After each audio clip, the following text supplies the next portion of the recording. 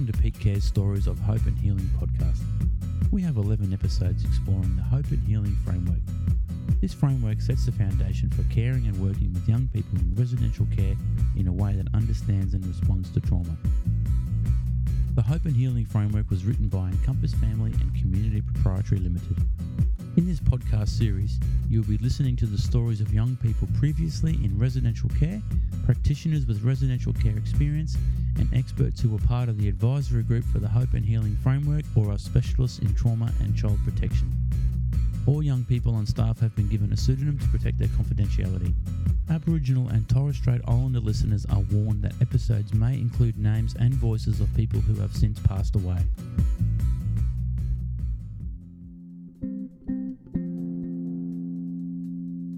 I think it's unique for every person what their struggles are. Welcome to the fourth episode of our Peak Care's Stories of Hope and Healing. I'm your host, Dr. Chelsea Leach from Pracademics, and in this episode, we'll be exploring another fundamental area of care, healing. You will be hearing from two young people, Jessica and Chantel, as well as Peter, who is a very experienced residential care staff member. You will also be hearing from three experts in the field, including two members of the Hope and Healing Expert Advisory Committee, who are Lisa Hillen and Howard Barth, as well as from Dion Tatau, who is from QATSIP. We hope that their stories and ideas will bring to life this important element of hope and healing.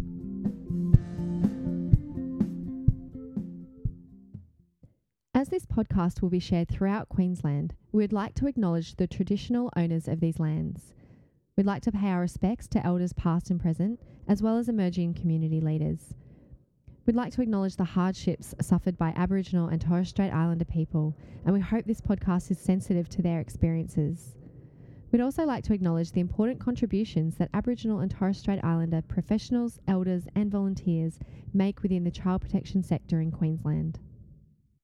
If you have listened to our earlier episodes, you will be familiar with the four fundamentals of residential care that are outlined in the Hope and Healing framework. In the earlier episodes, we discussed safety, nurture and development. And in this episode, we're exploring healing. So to begin, Lisa Hillen, who was a member of the Expert Advisory Group, explains to us her understanding of healing. Often kids aren't coming with a sense that they're coming to residential care to heal. They're coming there because that's where they have to go to live, to be safe enough. But in essence, what we should want, healing is really about having a new end to a difficult story. It's about not saying that these experiences haven't happened, but that I learn to deal with them and understand them and accommodate them in myself in a different way going forward, and that I can have a different view of myself. So I think everything in residential care should be about creating a healing environment. And that's really about healing doesn't happen as a therapy, it happens in relationships. Lisa's explanation has highlighted that healing is not about young people forgetting the difficult things that have happened to them, but about changing the way they understand themselves. Healing also includes supporting young people to learn new ways of relating to others and developing a sense of belonging in the world. The Hope and Healing framework emphasises that residential care workers need to be attuned to the impacts of trauma and loss on young people and understand how these experiences have contributed to young people's need for healing.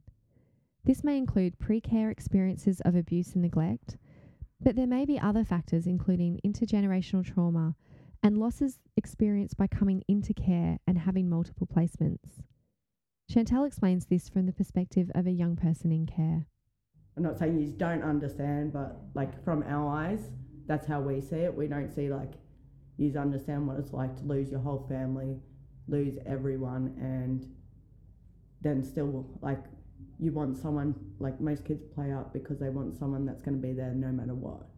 So say you give birth to your child, you're not going to just go, oh, see you later, next house, the moment you've had enough of them.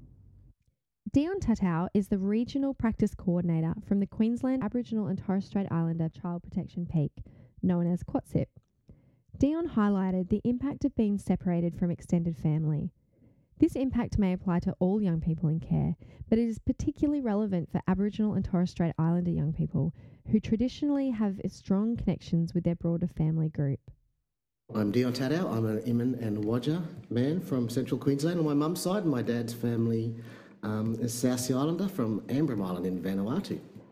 And I'm the Regional Practice Coordinator at the Queensland Aboriginal and Torres Strait Islander Child Protection Peak. Sometimes for us that haven't been removed from families, we take these things for granted, but our kids and young people that are in care don't have that. And it's some things that we take for granted and don't think about, like our grandmother sitting down and telling us stuff, our grandmother growling at us, our grandmother telling us who we're related to. Lisa also highlighted the importance of understanding the impact of intergenerational trauma on Aboriginal and Torres Strait Islander young people. You know, one of the things is that there's very poor understanding of the stolen generations and the impact of that cultural disruption and cultural connectedness that has occurred for families, and particularly in Queensland where it was quite endemic and people were moved and disrupted really significantly. And one of the things I think is residential care staff and residential care managers have a responsibility to educate themselves about that, to educate themselves about what it means for Aboriginal and Torres Strait Islander children and their families, and that disruption is now felt so significantly that they have a responsibility to go on the journey to try and repair that. In our last episode, we discussed how extensive trauma and loss can impact on a young person's development, and this can include their emotional development. Another member of the expert advisory group, Howard Barth, discusses how healing involves young people learning to cope with painful feelings in more adaptive ways. The impact of those emotions is a painful one, and quite a few writers and thinkers in the field have pointed it out, and James Anglin being one of those in particular, who's pointed out that often what we see are pain-based behaviors that spring from the need to cope with overwhelming and painful emotions, sensations, intrusive thoughts, those sort of things. So that issue of dealing with pain, I think, is a critical one. How do we help a young person deal with the emotional pain of their experiences in a what we might call a healthy and adaptive way? Howard highlighted that memories of past experiences may be overwhelmingly painful for young people, and some of their behaviours may be an effort to cope with that pain. However, Howard also emphasised that in healing, young people develop skills to cope with future problems as well as the past. Healing has to do with giving young people, or helping them with the tools in terms of how they think about what's going on, who they can turn to, what strategies they can use, for instance, if they're feeling depressed or overwhelmed, but particularly people that they can connect with, who they feel safe with, and who they trust. This ability to withstand stressful and challenging life experiences is often referred to as resilience. The residential care worker, Peter, also emphasised the importance of supporting young people to develop resilience in order to cope with their past as well as their future adversity. You know, a lot of the research will say you're not going to get rid of that memory or that trauma. It's in your body. It's there, but you can overcome it. So, you know, you may get triggered, but you're not going to go hit someone. You know, you might get angry or you might be sad. You're not going to run away or hurt someone. You've got the ability to kind of center yourself and then move on with life. In later episodes, we will discuss how to support young people to increase their emotional know-how in order to cope with memories of their past as well as build resilience for the future.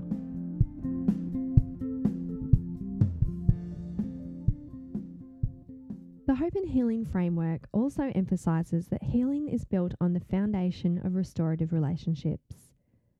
Lisa Hillen spoke to us about how young people in care often arrive with a sense of distrust of adults. If you've lived your life waiting for people to trash you or to harm you, then your first point of call is to not be trusting of the people who suddenly greet you at the door and go, oh my God, this is amazing. And I'm so pleased to see you. You're going to be skeptical, aren't you? I would be. I'm like, who are these complete losers? And, if you are fearful of being hurt again, if your trajectory of life is that people abandon you and have hurt you, and the people who, kids are in care mostly because the people who were set up to care for them, that's their parents or their grandparents or, whoever that is, have hurt them and have caused them harm, then why would they believe that the people now that you're in a quasi-parental role, and I know residential carers don't like to think about this, but you are, that's what you are, you become the parental, person in their life. Why would they believe that you will be any different to anyone else who has been, set to look after them? So from their point of view, you can see that what they're going to do, and you have to expect this, I think, and just, believe it in your head that at some point they're going to have to test that. Given that young people have an inherent distrust of adults, it is imperative that residential care workers provide consistent and caring responses to young people. This involves balancing safety and limits with compassion and acceptance. Lisa highlights that healing can stem more so from these relationships than from therapy. And she talks about the advice given to residential care workers in a service where she had previously worked. To think that every interaction you had was meaningful. In every interaction you're having gives young people another way to think about the world and gives you another piece of information about how young people view and understand what's happening for them. Jessica also highlighted how much she valued the support from residential care workers that she saw every day. So I would rather help coming from a youth worker than a professional. Residential care worker Peter also highlighted that he perceived building relationships to be the key role for staff and the program. So I think, people that can see beyond the behaviour, know how to engage kids, understand the importance of relationships, and understanding what their role is, which is about healing, providing healing, and using, the residential program as that platform doing that. As we discussed in the episode on nurture, young people may initially be resistant to these restorative relationships. They may exhibit some very challenging behaviour that requires compassion and acceptance from residential care workers. Lisa highlighted that in order to be compassionate, it is important to recognise where this resistance stems from. Seeing the sort of care that they really wanted from their own families. So in one level, they start to resent that to some extent, don't they? Thinking, this is really intolerable that I've been, now I'm getting the care from strangers that I really wanted from these people. So now I'm really angry. And of course, all of us are never as nice to the people we like the most, are we? Because we always have a belief they'll tolerate. I think residential care workers, if you have that sort of sense in your head about the dynamic, it's much easier to see what young people are doing as not being targeted at you. However, I have to say young people are really great at getting to the very core of where your own vulnerability is, and they'll absolutely go to it. Jessica told us that when she was in care, she felt really angry at times, but it was not necessarily about the residential care workers. A lot of the hate and anger towards Resi staff is not directed at them, like it is again come from a deeper issue, like there is meaning behind it and it's not related towards them. That's coming from a very personal experience. The Hope and Healing Framework emphasises the importance of consistency and compassion when responding to challenging behaviour, as well as providing safety and limits. For anyone who has worked in residential care, responding to hurt and angry young people is a key skill, but incredibly challenging. We asked our interviewees for some advice around this. Peter highlighted the importance of purposeful actions as a residential care worker. But you have to have that sense of purpose. Why am I doing this? Why am I having to work in this way that may not seem intuitive? It's actually counterintuitive. And that's the thing I think helps people grow and develop. Peter also suggested seeing challenging behaviour from a different perspective. Attention-seeking behaviour is really attachment behaviour. So if you kind of flip that and see it in a different way, that maybe this kid is trying to attach, maybe they're trying to connect in that way, you'll see that. Whereas if you can't see that, you see behaviour and you get annoyed and get frustrated.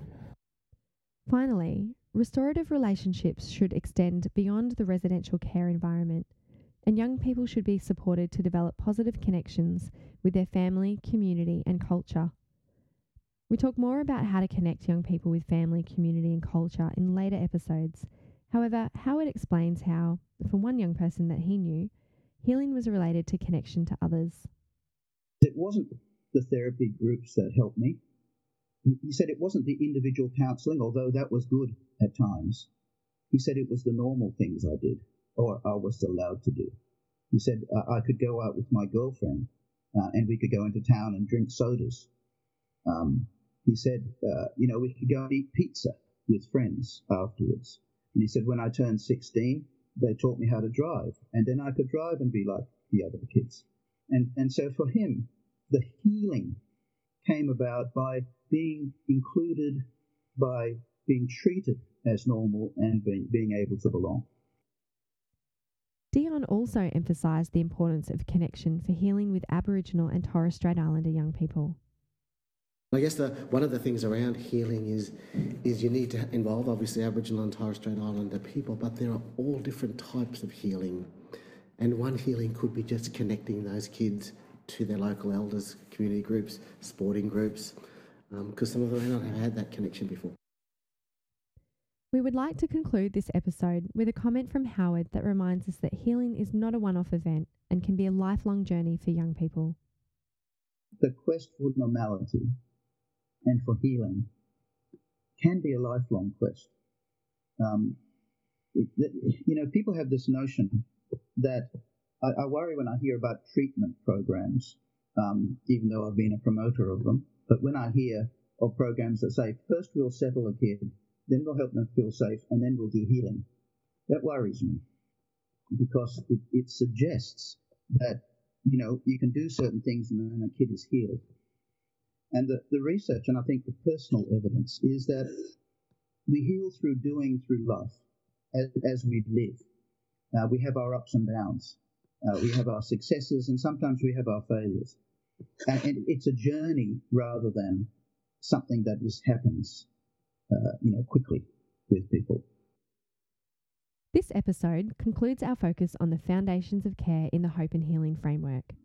Our next 4 episodes will explore the focused therapeutic approach, which includes building young people's capacity for relationships, strengthening connections, increasing emotional know-how, and building a positive identity. To finish this episode, we'd like to offer a few questions for reflection. Do you understand how previous trauma and loss impacts the young people in your care? And what more can your service do to promote the healing of young people in your care? Thank you for listening to this episode of Peak Care's Stories of Hope and Healing. Our next episode will be exploring how to build young people's capacity for relationships. Never underestimate the power of a listening ear. Having someone that you can trust, and it's like a major thing for a kid.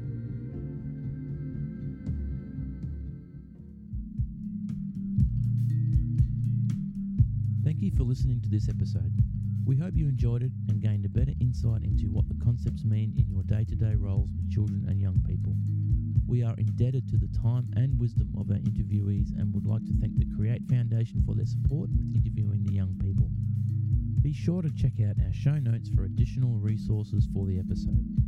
You can also check out our other episodes in the Stories of Hope and Healing series through your favourite podcast app or by visiting peakcare.org.au or pracademics.org.au. This has been produced and narrated by Pracademics Inc. All music has been produced by me, Matthew Schrader.